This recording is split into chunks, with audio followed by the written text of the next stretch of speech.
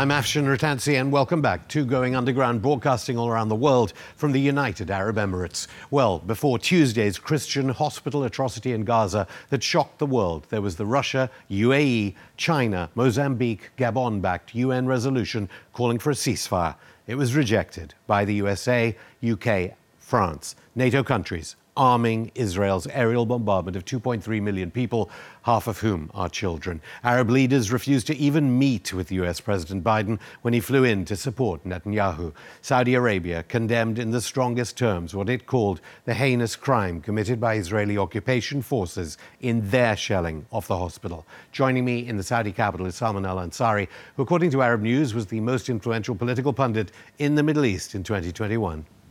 Thank you so much, Salman, for coming on at this obviously very sad time.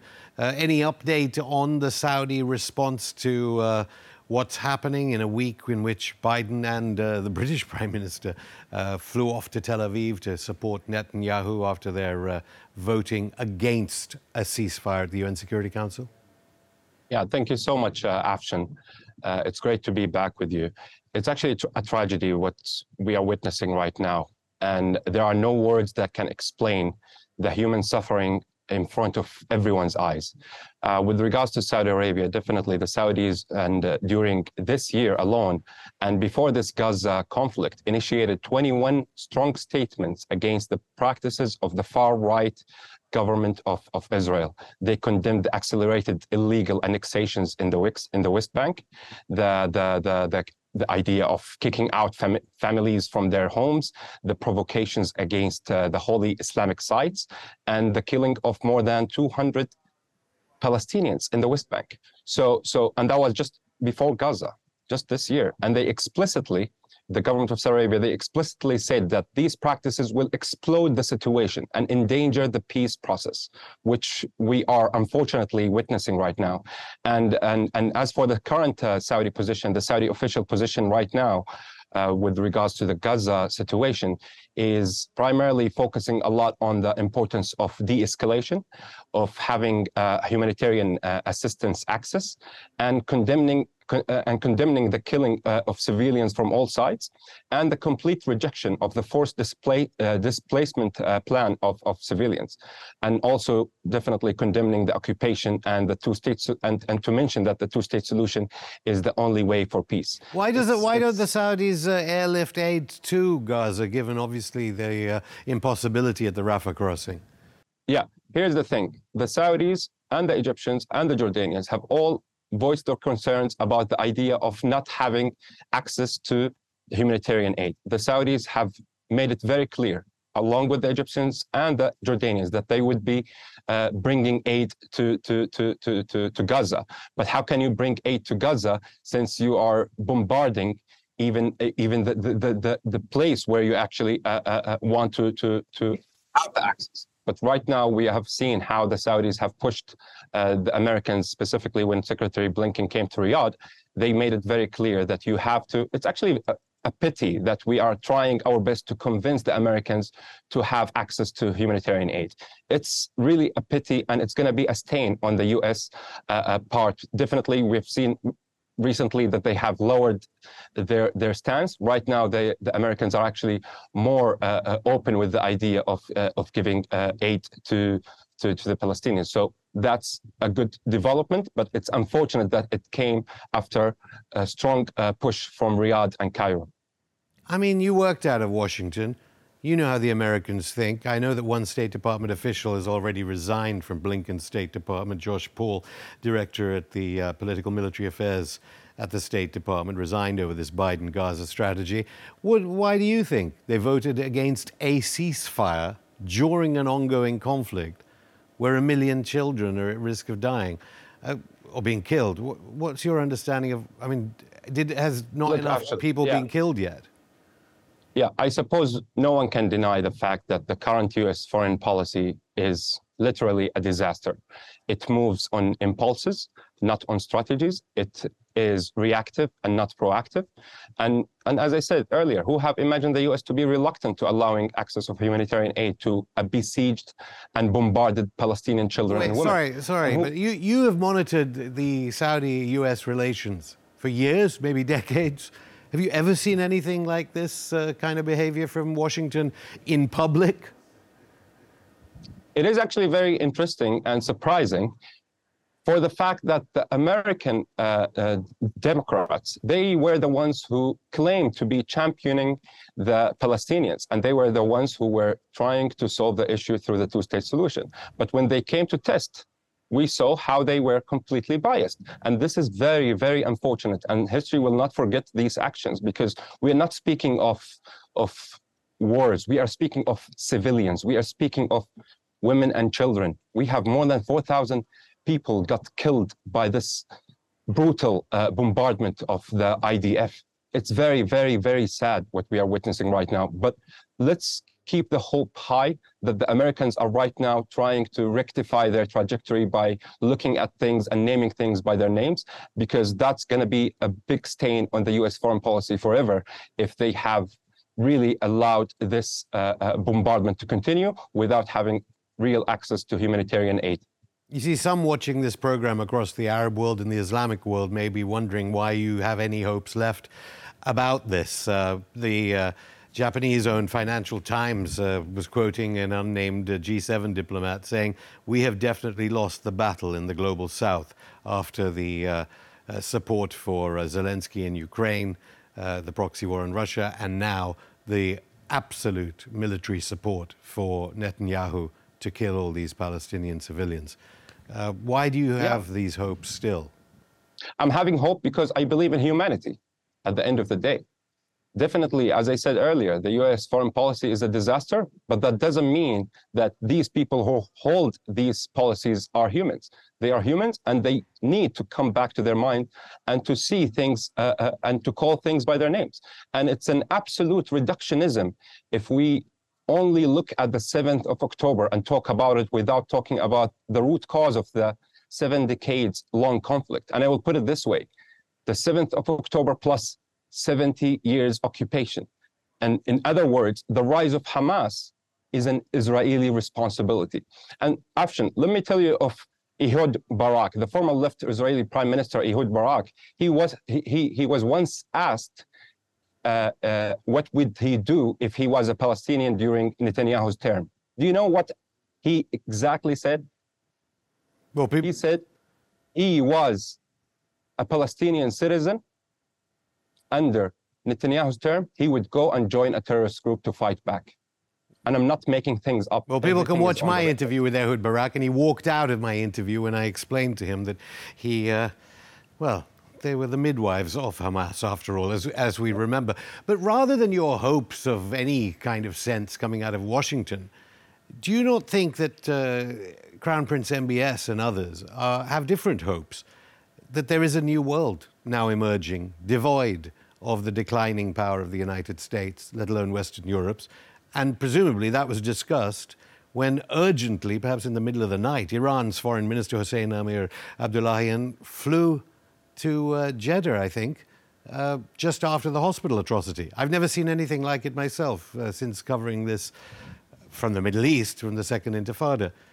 What did you make of the fact Iran's foreign minister flew in for this extraordinary meeting this week of the Islamic conference? With regards to Iran, as you know, that we have had this kind of normalization, it doesn't mean that we have resolved all the issues we have with them. Definitely, there are a lot of issues at stake. And you know what Washington thought of when they saw this happening.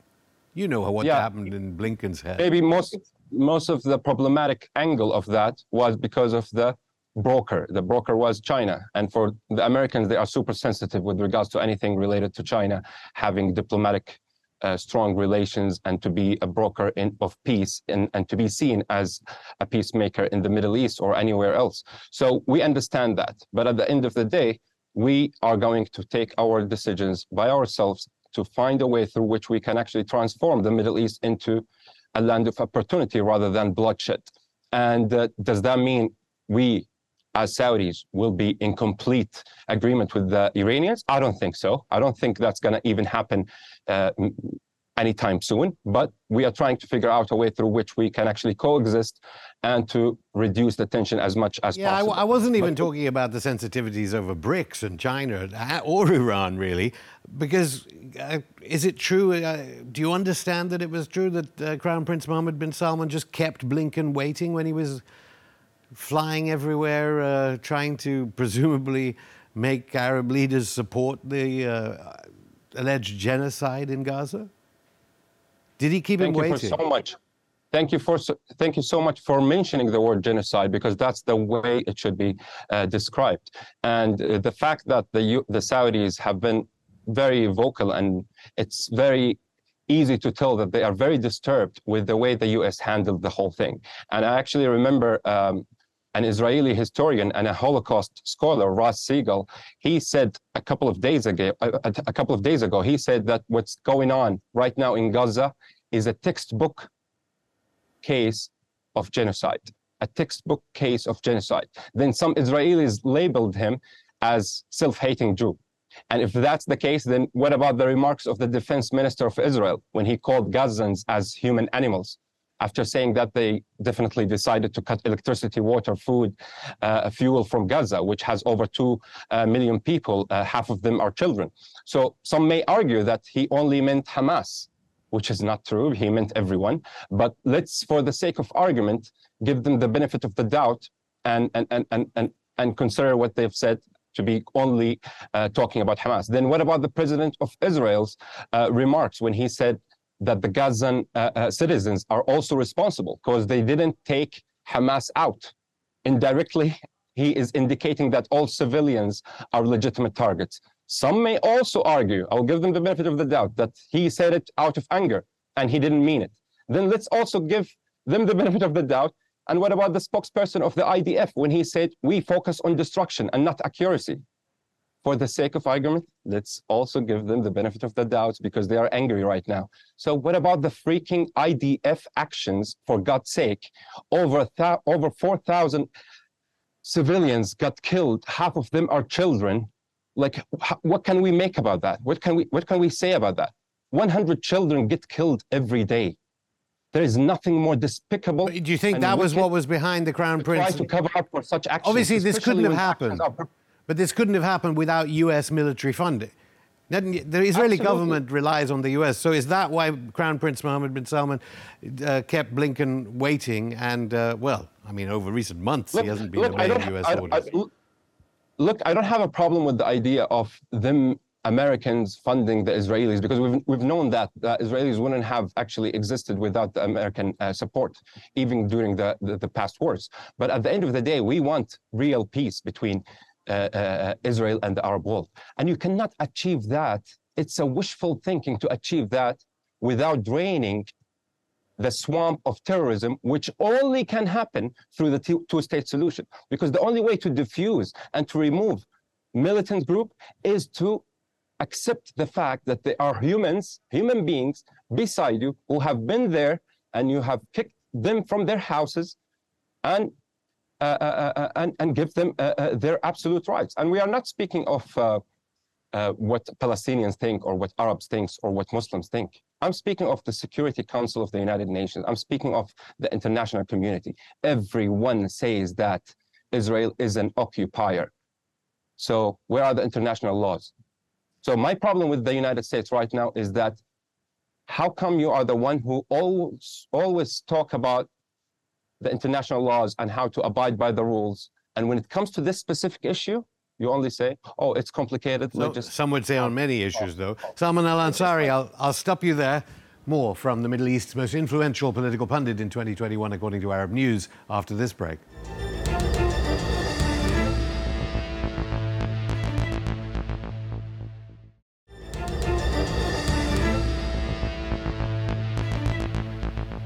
Welcome back to Going Underground. I'm still here with Salman Al-Ansari, the Middle East's most influential political pundit in 2021, according to Arab News. Salman, just before we went to the break, you were talking about two states. I'll get on to that maybe in a second.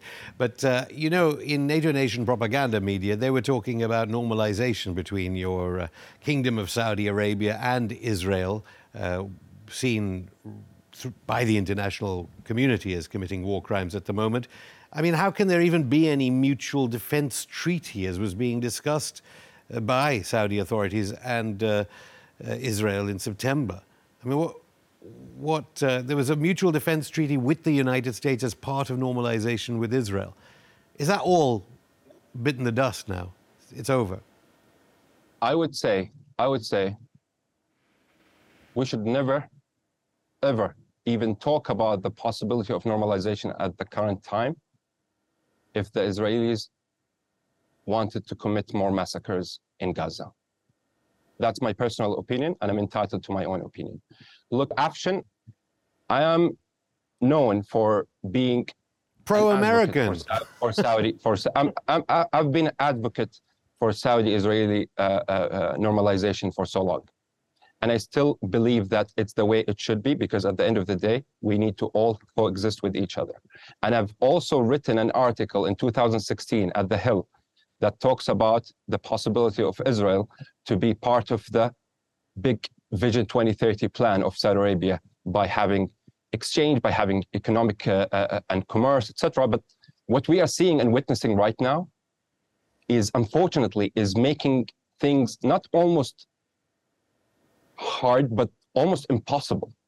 So there must be some ways through which this escalation stops. Otherwise, it's going to be wishful thinking to have the idea of having Saudi Arabia, because the Saudis have repeatedly said that the Palestinians need to have a decent life, the Palestinians' rights, the two-state solution, the Arab Peace Initiative. We've been talking about this for so long.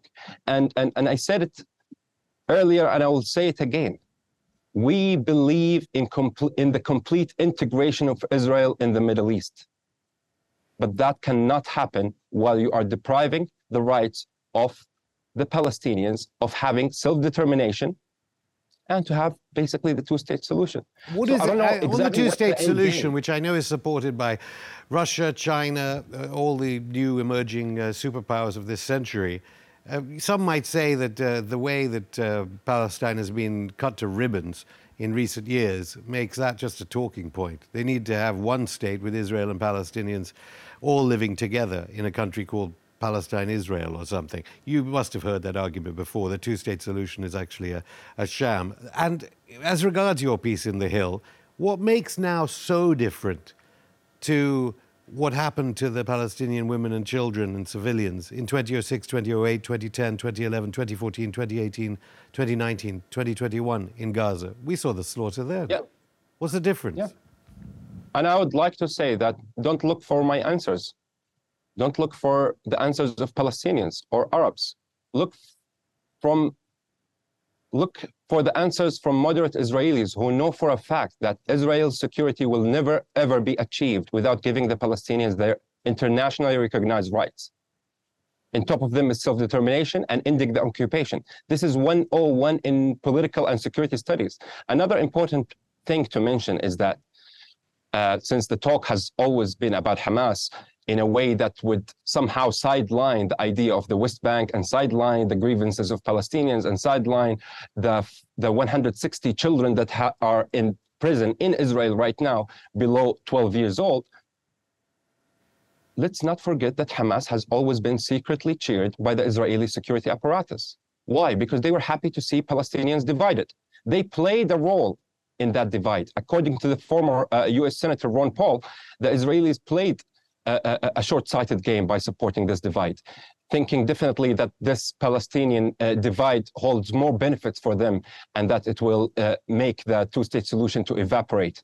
And they didn't know that it will backfire at them at this scale. So if there is one thing I would like to say, or like an advice to the Israelis, there's one advice I would give to Israelis, it would be, don't you ever use your current outrage and anger and the temporary global popular support or the Western popular support to lose your mind and wreak havoc and commit more massacres. This will result in more strategic losses for Israel. It's time to reflect and act responsibly and to weigh your options logically, not emotionally. The lives of all innocent people should be saved, disregarding their ethnicities and religions. The idea of a scorched earth policy will backfire at you greatly. And as we know, 4 out of 5 Israelis think Netanyahu was the issue, according to a poll conducted by an Israeli university. And lastly, the train of peace, since you asked earlier about normalization, I think the train of peace in the Middle East had a temporary stop only. Okay? I'm trying to be optimistic here. Had a temporary stop only that needs some kind of maintenance. But I would say to the Israelis, don't blow up the train altogether. The train of peace needs to go forward so Israel can be integrated in the Middle East in the right way. You cannot deprive the Palestinians' right. PLO, or the legitimate government of Palestine, has been extending the olive branch for the last 30 years since they committed themselves to nonviolence. Did the Israelis pick it? Did the Israelis pick it? No, absolutely not. To which, of course, that's why I say. Yeah, but that's why I say Hamas and the far-right government of Israel, I would say it, are two sides of the same coin. Hamas wants to eliminate Israel as a government altogether. Israel wants to eliminate a Palestinian state altogether. So where is the difference? That's the thing that we need. To which, of course, the Israeli government would say they're not blowing up any trains. They're just doing exactly what they should be doing. That's what Israel keeps saying. And as for many people that we can see behind the tear gas in Ramallah, they would say the Palestinian Authority has done the job of dividing Palestinians, as the popularity of resistance groups has boomed in recent decades at the failure of the, as you call it, legitimate I should say unelected government in Ramallah. Okay, if lots of people in Saudi Arabia are thinking like you are, and people in the government of Saudi Arabia maybe, what do you expect from the United States in terms of opposition to the Saudi position? Already we're starting to see the weaponization of human rights, which I'm sure you're very familiar with in NATO nation propaganda media, but they also have warships in Gaza. They're deploying all these troops, and they've clearly said it's not against the Gaza government they're doing this for. Is Saudi Arabia prepared to be threatened as the United States, some people say, declining and acting like a dying animal as its empire declines? Is Saudi Arabia prepared for what the US has in store for Saudi Arabia if it continues to disobey orders? Here's the thing. I can't speak of the Saudi government. Sure. But what I can say is the following, that are we upset of the way the US handled the whole thing? Absolutely, yes. Are we upset of the genocide and murderous IDF right now? Absolutely, yes. Are we trying our best to get the world to get back to its senses? Yes, we are trying to do so. How things will develop, I don't know.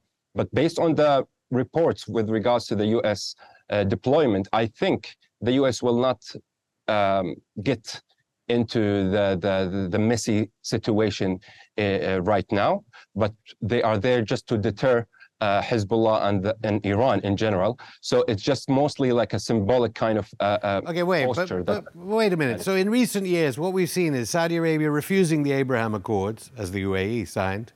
They do a deal through China with Iran. They do a deal with Syria. They refuse to increase oil production as they were told by Joe Biden. I mean, how many things do you think Saudi Arabia can do against what the US sees as its interests, and presumably Netanyahu sees against Israel's interests, without some kind of action from NATO nations against Saudi Arabia? Saudi Arabia clearly did not support the United States vetoing of the ceasefire UN Security Council resolution this week. Yeah, I think we should not go to have this kind of hyperbolic kind of expectations that things will go completely to... The pictures on our TV screens are more than hyperbolic, some would say. No, I'm speaking about Saudi-US relations. I'm not speaking about the situation in Gaza. In politics, you need to work with your partners. Let's not forget, the United States is and will always remain our strongest security partner. We should not just sideline that. Does that mean we are in complete agreement with the way they conduct their policies? Absolutely not. But what I'm hoping to see, and I think it will happen, that the US will somehow rectify its trajectory and get back to its senses and to deal with the situation without having this kind of biased position that actually dehumanize the Palestinians, because at the end of the day, the US doesn't want to be in confrontation with the whole Muslim world. It's not in its best interest. It's not in the best interest of the policymakers of the United States, because at the end of the day, you don't want to repeat the same mistakes that you have done through invading Iraq and Afghanistan. And the US is still thinking and contemplating about all the consequences that happened through that time. So I think the United States is trying its best right now to show to the Israelis that we are on your side.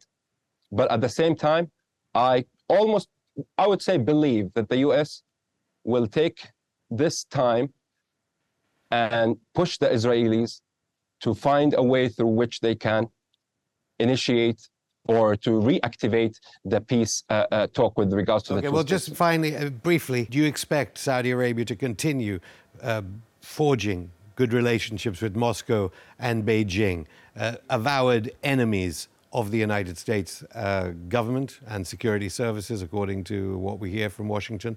Saudi Arabia will continue to be good friends with China and Russia? Absolutely. Saudi Arabia is a friend with any nation, superpowers or like medium-sized countries or whatever. Saudi Arabia has the absolute sovereignty to multiply its relations with everyone. And the Russian government has been active through the Security Council to draft resolutions to basically ask for de-escalation and opening access to humanitarian support. So unfortunately, that was rejected by the US, the UK, and France. This will, as I said, will have a stain on these three countries' moral history. But does that mean we're going to be on one side against the other? I don't think so, because that's not the way Saudi Arabia conducts its business. Saudi Arabia is there to be a stabilizer, to be in the middle, and to not take sides when it comes to this kind of superpower kind of struggle. At the end of the day, the Russians, we are continuing our relations with them. The same goes with the Chinese, and we have big projects that are ahead of us. So definitely, I think the Saudis, we should not think for a second that the Saudis will be in a position to take a side in this kind of multipolar war that is actually on the rise. So, and right now, more than any time, after seeing the US position with regards to Gaza, right now, more than any time, we can see the benefits of multipolarity rather than the unipolarity that has been led by the United States. Salman Al-Ansari, thank you. Thank you. That's it for the show. We'll be back on Monday with former Saudi Petroleum Minister, Senior Advisor Dr. Mohammed Al-Sabhan, who claims the latest NATO nation war crimes from Gaza to Ukraine signal the end of a Washington-dominated world. Until then, keep in touch via all our social media if it's not censored in your country, and head to our channel, Going Underground TV, on rumble.com to watch new and old episodes of Going Underground. See you Monday.